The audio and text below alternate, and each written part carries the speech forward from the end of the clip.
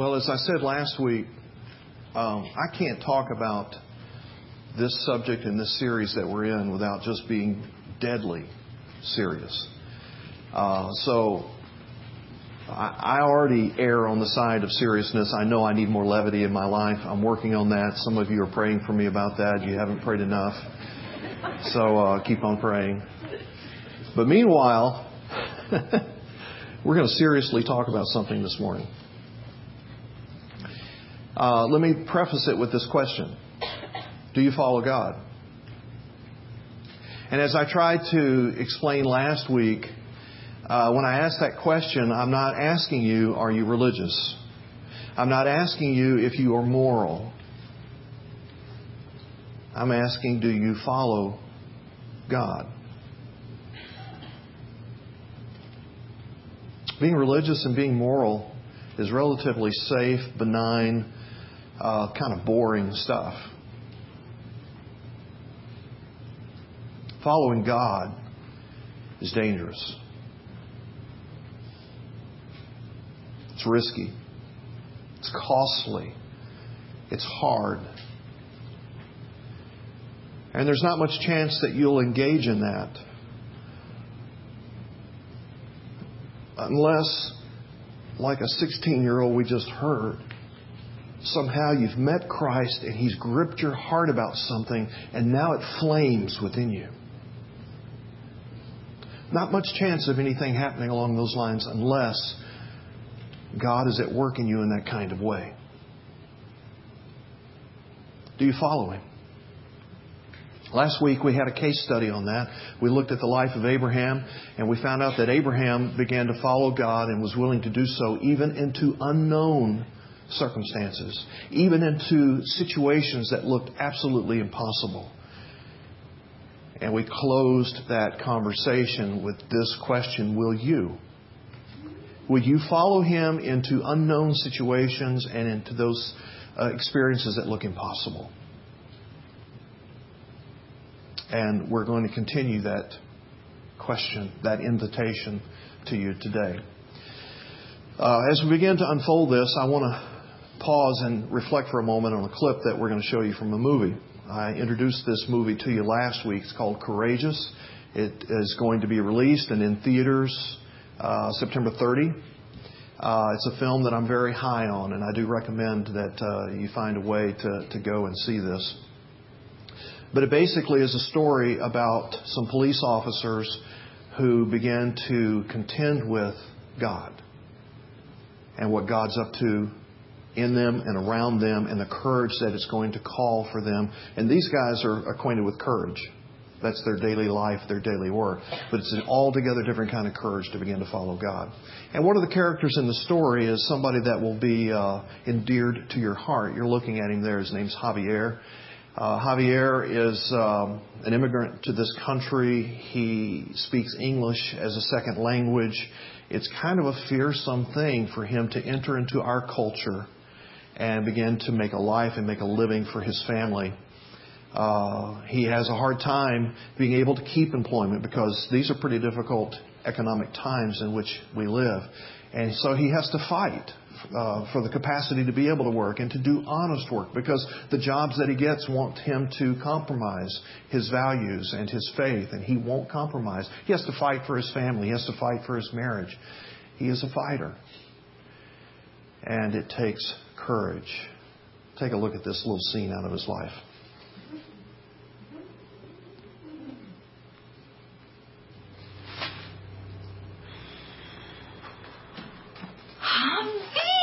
I love it. Perfect. I don't know, Carmen. Should I have done this? Yes. Put it on for me. Right now? Right now. I want to see you in it.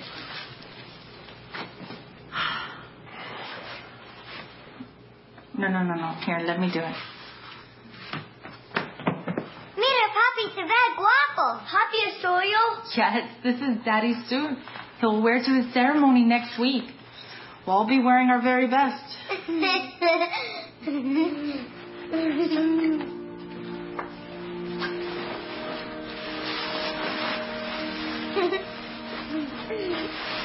keep seeing me in the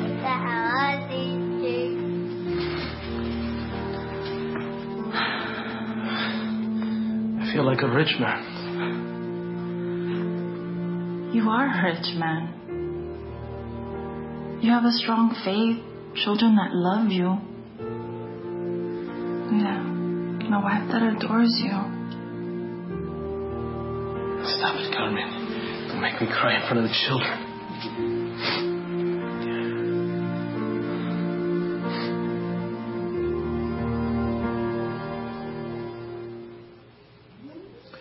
I hope that last frame kind of freezes in your mind for a moment, because that's what it looks like to be a rich man. We have a lot of other images in our culture today that says this is what rich is. That is a rich man. Children that love him, a faith that sustains him, a wife that adores him. And guys, you don't get that by being passive, by being laid back, by kind of letting life come to you, by just kind of hoping that, things will work out for the best. You have to engage it. You have to fight it. You have to be in there risking it.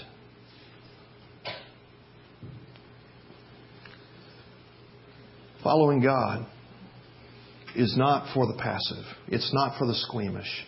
It's not for the challenge averse. It's not for those that just love prosperity and want everything to go well and go smooth. Following God takes all there is in your life. And we're going to engage another case study today. And this case study is going to help us to understand how to respond, how to engage some of the stuff that's going on in our lives today. You're looking at a family there headed up by Chuck Fromm and his wife Stephanie. They live in San Juan Capistrano, California. And they made the news this past week. I wonder if you saw how they made the news. They made the news because they host a Bible study in their home. And it's illegal. They've been hosting this Bible study in their home since 1994. Every week, a group of people show up in their home. They have a Bible study. It's a quiet experience. It's a friendly experience. It's a loving kind of... It's not unlike the kinds of Bible studies we have in homes around here. And for whatever reasons, the City Council in San Juan Capistrano put an ordinance in place that you can't have assemblies of more than 3 people in your home without a permit. And if you do so, it's a $300 fine. So they had their weekly Bible study. Somebody came by and busted them, cited him, fined him for $300. Undeterred, he had his Bible study again the next week. They came back, fined him another $300, and called a session of the City Council to raise that fine from $300 to $500 in case he did that again. Well, he did it again. Now, let it be known that at the same time, nobody was being cited and fined for gathering together to watch Monday Night Football. Nobody was being cited and fined to gather together for their weekly poker night. Nobody was being cited and fined for the gathering of their book club. Just Bible studies. Unless you think that is so bizarre and exceptional, same thing goes on in San Diego, same thing goes on in Phoenix. Friends, we're living in a day where the cultural landscape is shifting to such an extent, we're going to see more of these kinds of things. And just to do something like gather with your friends to study the Bible in their home is going to begin to take a little courage. It's also been in the news recently where in North America, churches have been being censored as to what they can and cannot say in Sunday morning gatherings like this. Pastors having been arrested and incarcerated for addressing certain subjects in the Bible in the way the Bible describes them. It's hate speech. This past week, a student at a high school in Fort Worth, Texas, was suspended because the class was having a discussion. And in the discussion, one student expressed opinions and values that differed from this student who said, well, actually, I'm a Christian and I just think that position is wrong. That is all he said. Suspended for bullying.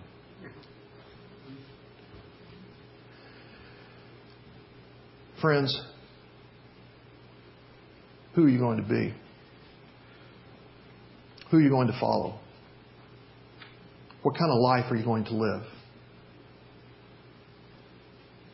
What are you going to hand off to the next generation? These are deadly serious questions and issues.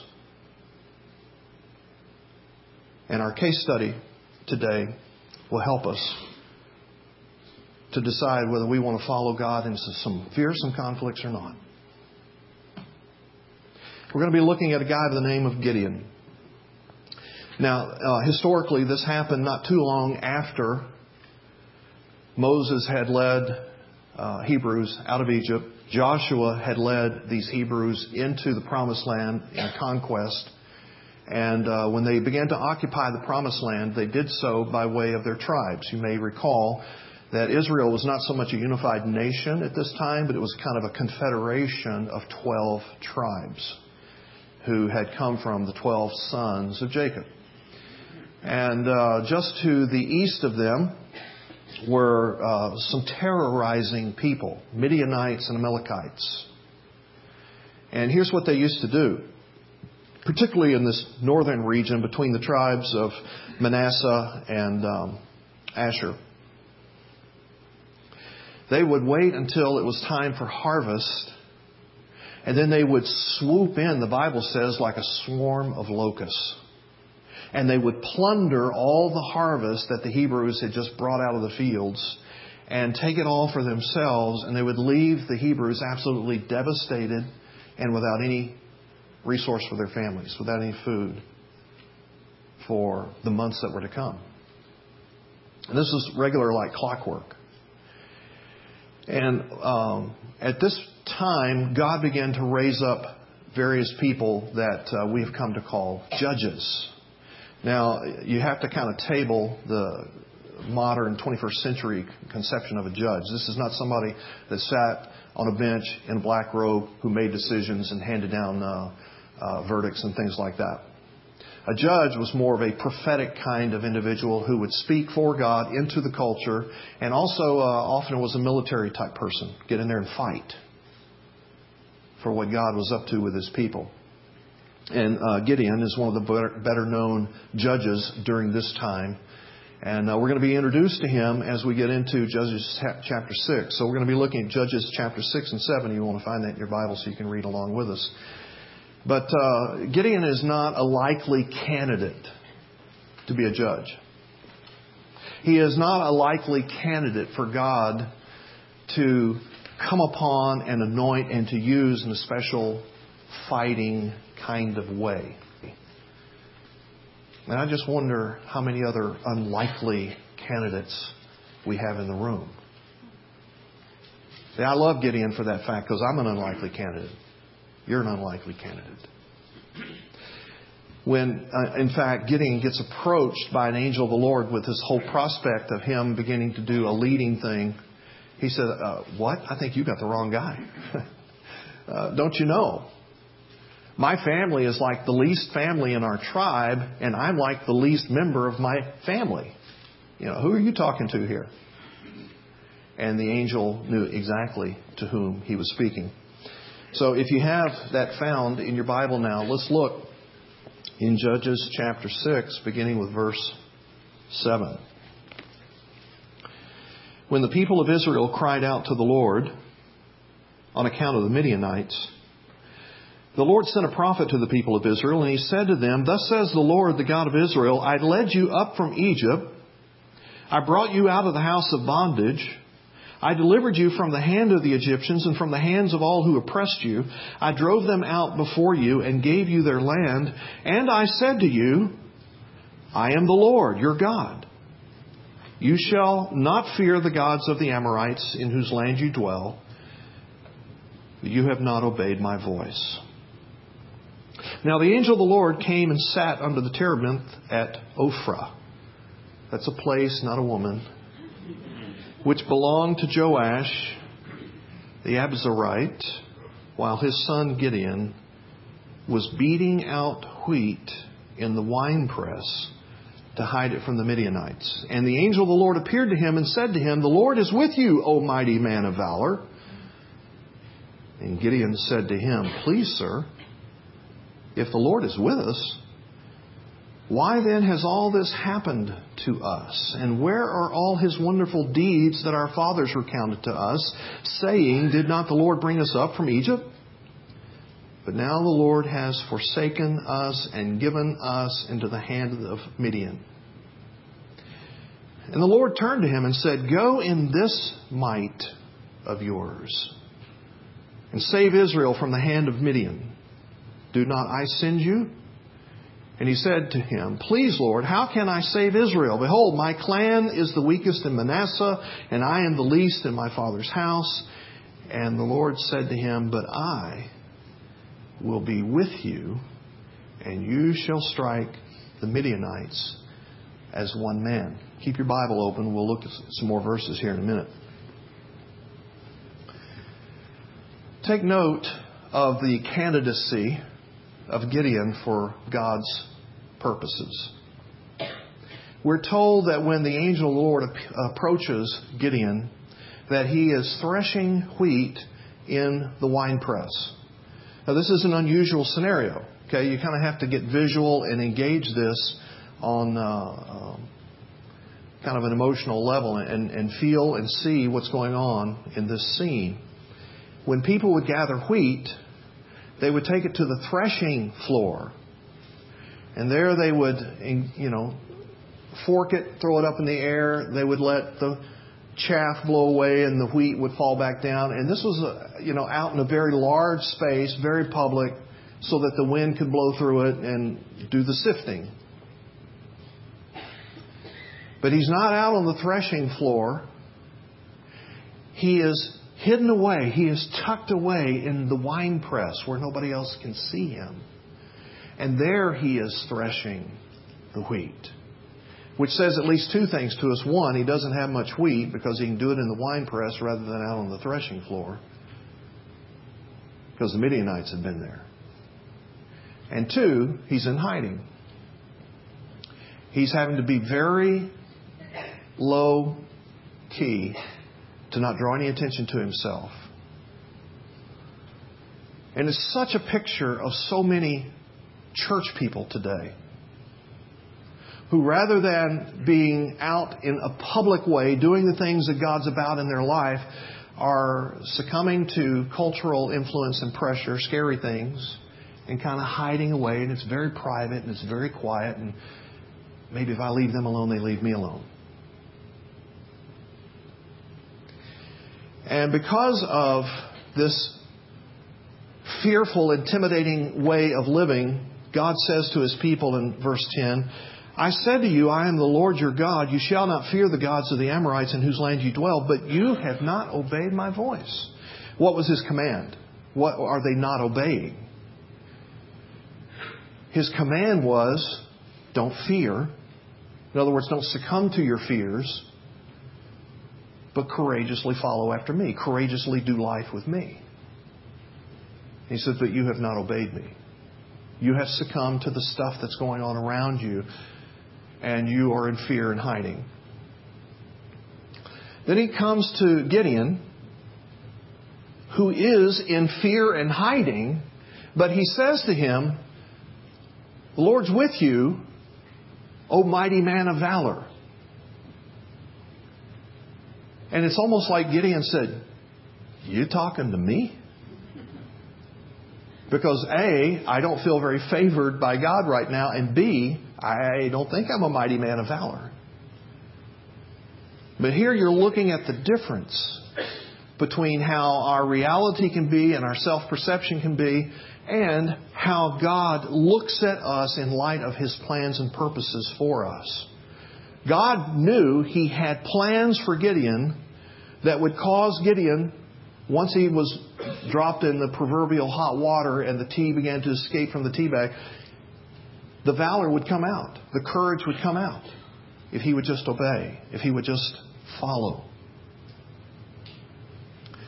So, what's going on with Gideon? What's going on with Israel in those days? That's going on with us as well. They lacked courage to follow God, and we lack courage to follow God because in the first place, we're impressed by secularism rather than being impressed by God. Let me tell you, the Midianites and Amorites were very impressive. They were godless. They didn't have any regard for the faith of the Israelites or the power of the God that the Israelites claimed was there for them. They snubbed their nose at that. They came in like a swarm of locusts. They did whatever they pleased. They plundered, they pillaged, they abused, they killed. Then they went out as they pleased. It's very impressive. A show of might, arrogance, power. And friends, that's our secular world today. It's pretty impressive. There's some pretty intelligent, genius-like voices out there that debunk this and debunk that about faith, ridicule, cajole. And there are a number of pieces of legislation and ordinances and so on like that are literally now daily being put into place to stifle, to squelch, to suppress the experience of God and the expression of God. It's pretty impressive. And we lack courage because we're often more impressed with what secularism is doing than what we can see God is doing. A second reason that this courage thing is a challenge to us is because we're consumed by culture rather than being consumed by God. What brand of jeans do you wear?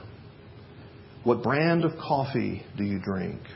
What brand of car do you drive? All these things define you. All these things speak to the world about who you are and what your worth is and what your values are. And we're consumed by that. And our consumption has an appetite that only grows. It does not get satisfied, so that we want more and we want more and we want more. And we begin to give up more so we can have more of what can be consumed like that. When Gideon has this encounter with the angel of the Lord and he says, "You're favored. God's with you. You're a mighty man of valor. Here's what God's going to do with you. Here's His call on your life." Gideon immediately dashes into his house. He gathers up some food portions for a sacrifice. He runs back out of the house and he goes over to this little rock area and he arranges this offering of meat and cakes for God. And then he backs up and more or less gestures that this is for the Lord. And this angel, this messenger of the Lord, takes his staff and reaches out and touches the end of it to the sacrifice. And it's all consumed just like that. And the angel disappears. Friends, my suggestion, my point about that is that we need to be consumed by God rather than by culture. Romans 12 verses 1 and 2 says that our lives are a living sacrifice that's offered to Him daily. And daily when you put your life on the altar before Him to allow Him to touch, to allow Him to consume you for His glory and His purposes. A third thing that impacts our lack of courage is that we get moved by pragmatism rather than by God. Now, this land that the Israelites came into to occupy had already been occupied. And the variety of Canaanites that lived in Canaan already had a whole system of deities and gods that they worshipped that were pretty much related to the challenges of their land and of their world. They lived in a land and in a world that was agricultural by necessity. And if you didn't get the necessary rains for your crops, then you didn't have crops. If you didn't have crops, you didn't have food. You didn't have food, you weren't able to provide for your family and live. You weren't able to sustain. And so the primary god for the Canaanites at this time is a god named Baal, B-A-A-L. And Baal was worshipped and honored and served in a variety of ways. There were various seasonal festivals in which Baal was honored, and there were a variety of worship-type experiences that people would engage in because Baal was perceived to be a fertility god, someone that could make the ground fertile as well as your family fertile. Then they worshipped him in fertile kinds of ways. There were temples with temple prostitutes with whom they would unite, and that would be an act of worship. This is the world in which these Hebrews have moved into, that God has given them, says, I want you to be my people in this place. And rather than eradicate all of the Baalism that God told them to eradicate, they learned how to just get along, go along. And it wasn't long until they began to syncretize the worship and the following of Jehovah God with the worship and the following of Baal. So you keep the Baal seasonal festivals and have the Baal temple experiences, and you'd also keep the Jehovah God festivals and seasons and the little temple experiences with Jehovah God, etc.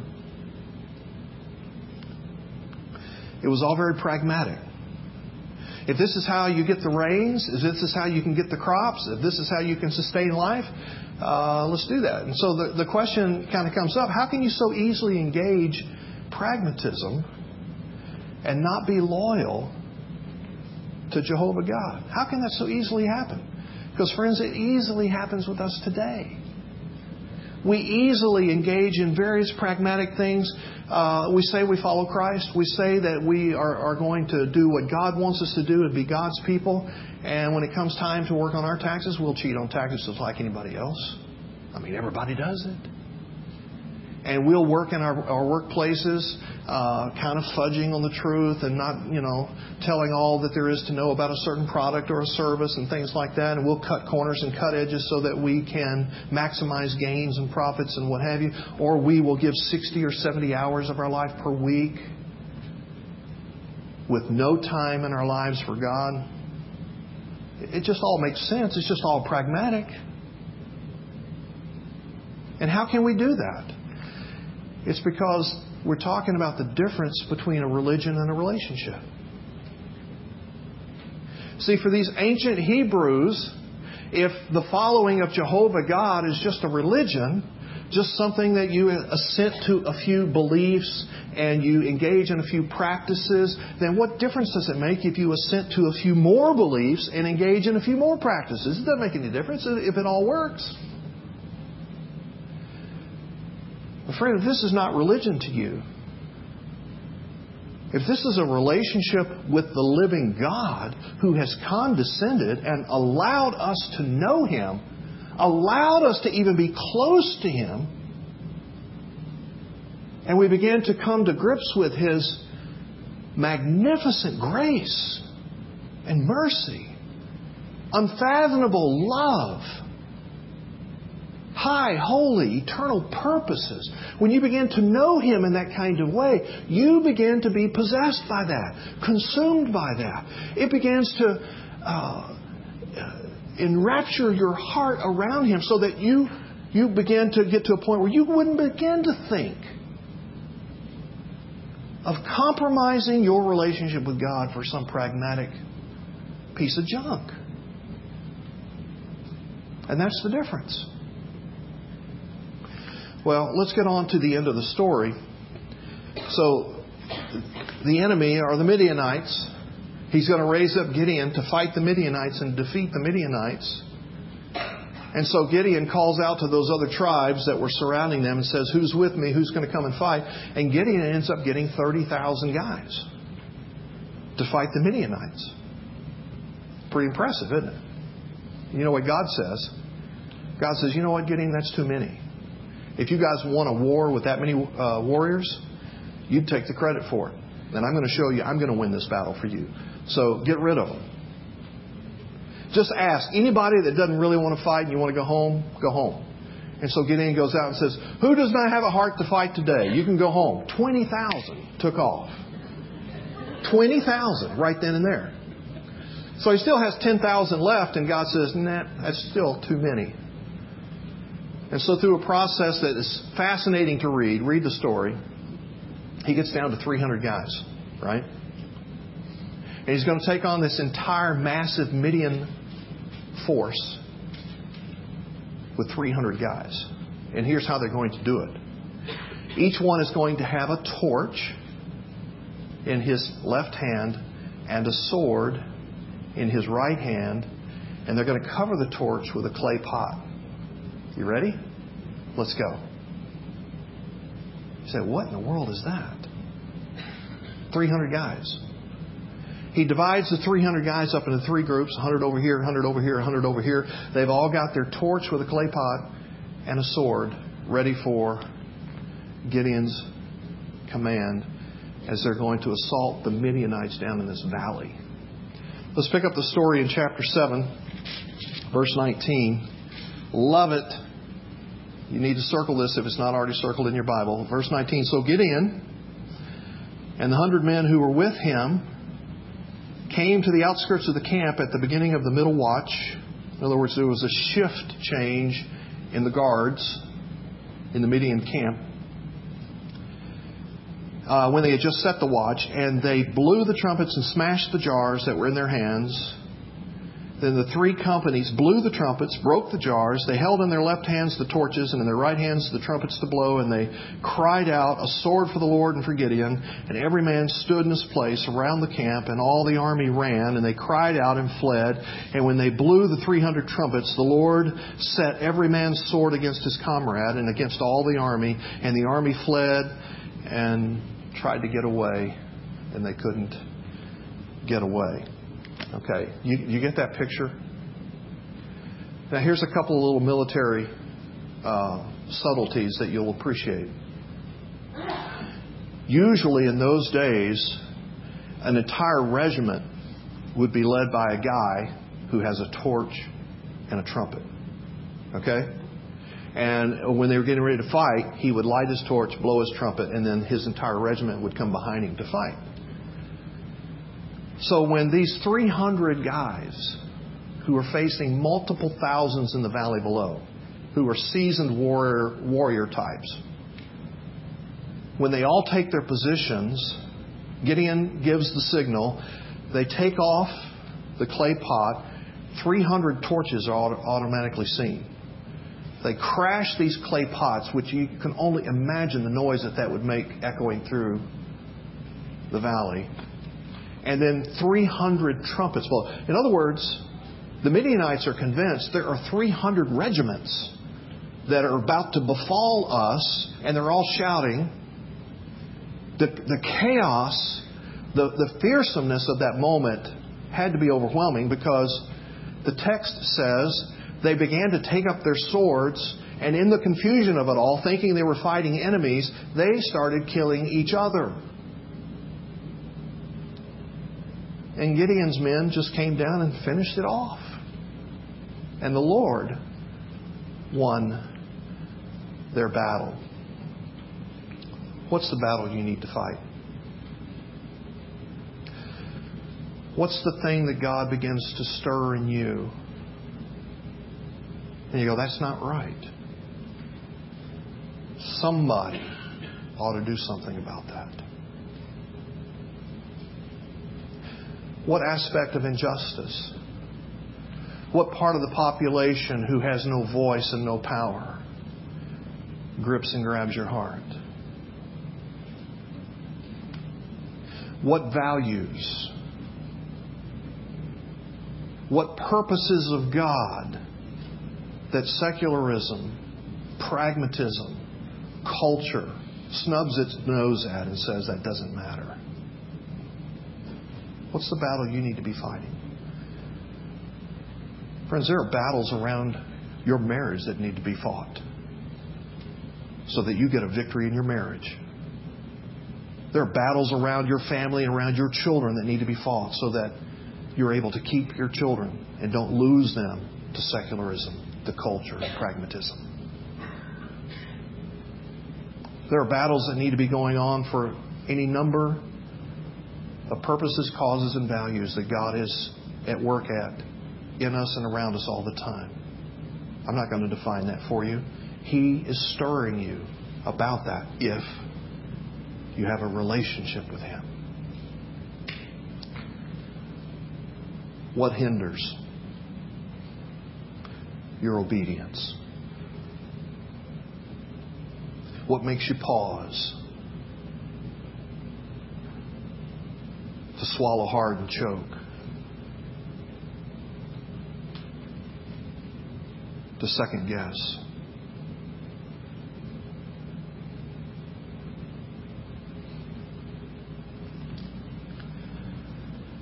Gideon believed God could win, but he was prepared to fight regardless of the outcome. I'm telling you, to follow God means that He's going to take you into unknown circumstances, a la Abraham, and He is going to take you into fearsome conflicts, a la Gideon.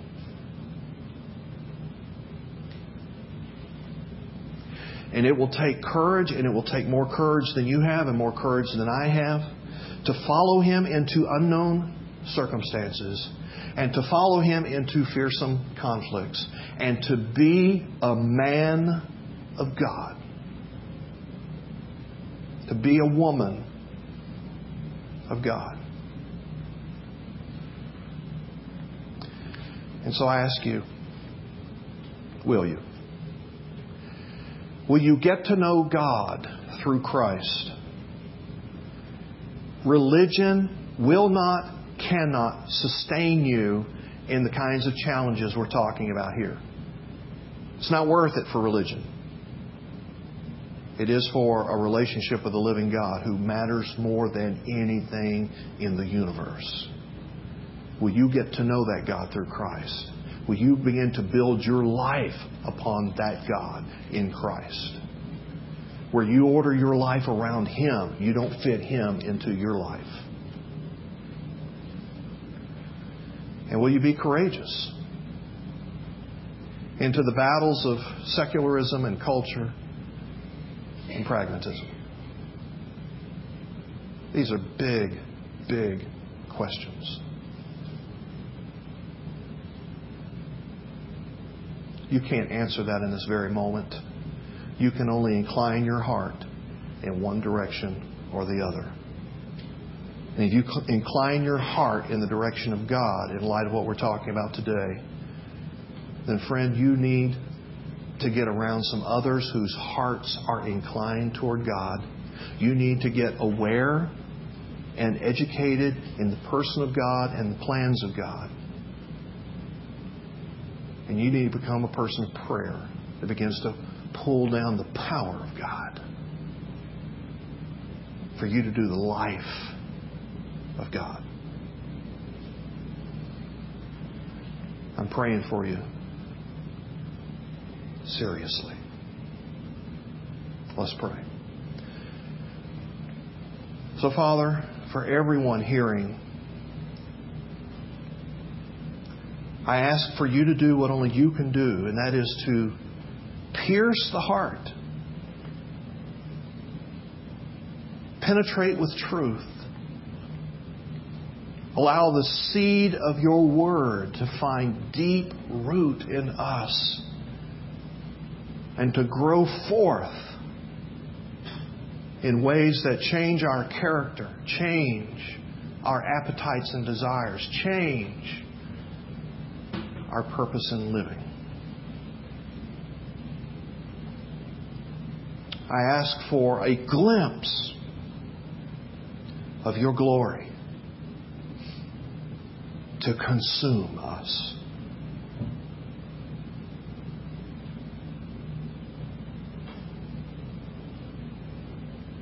In Jesus' name. Amen.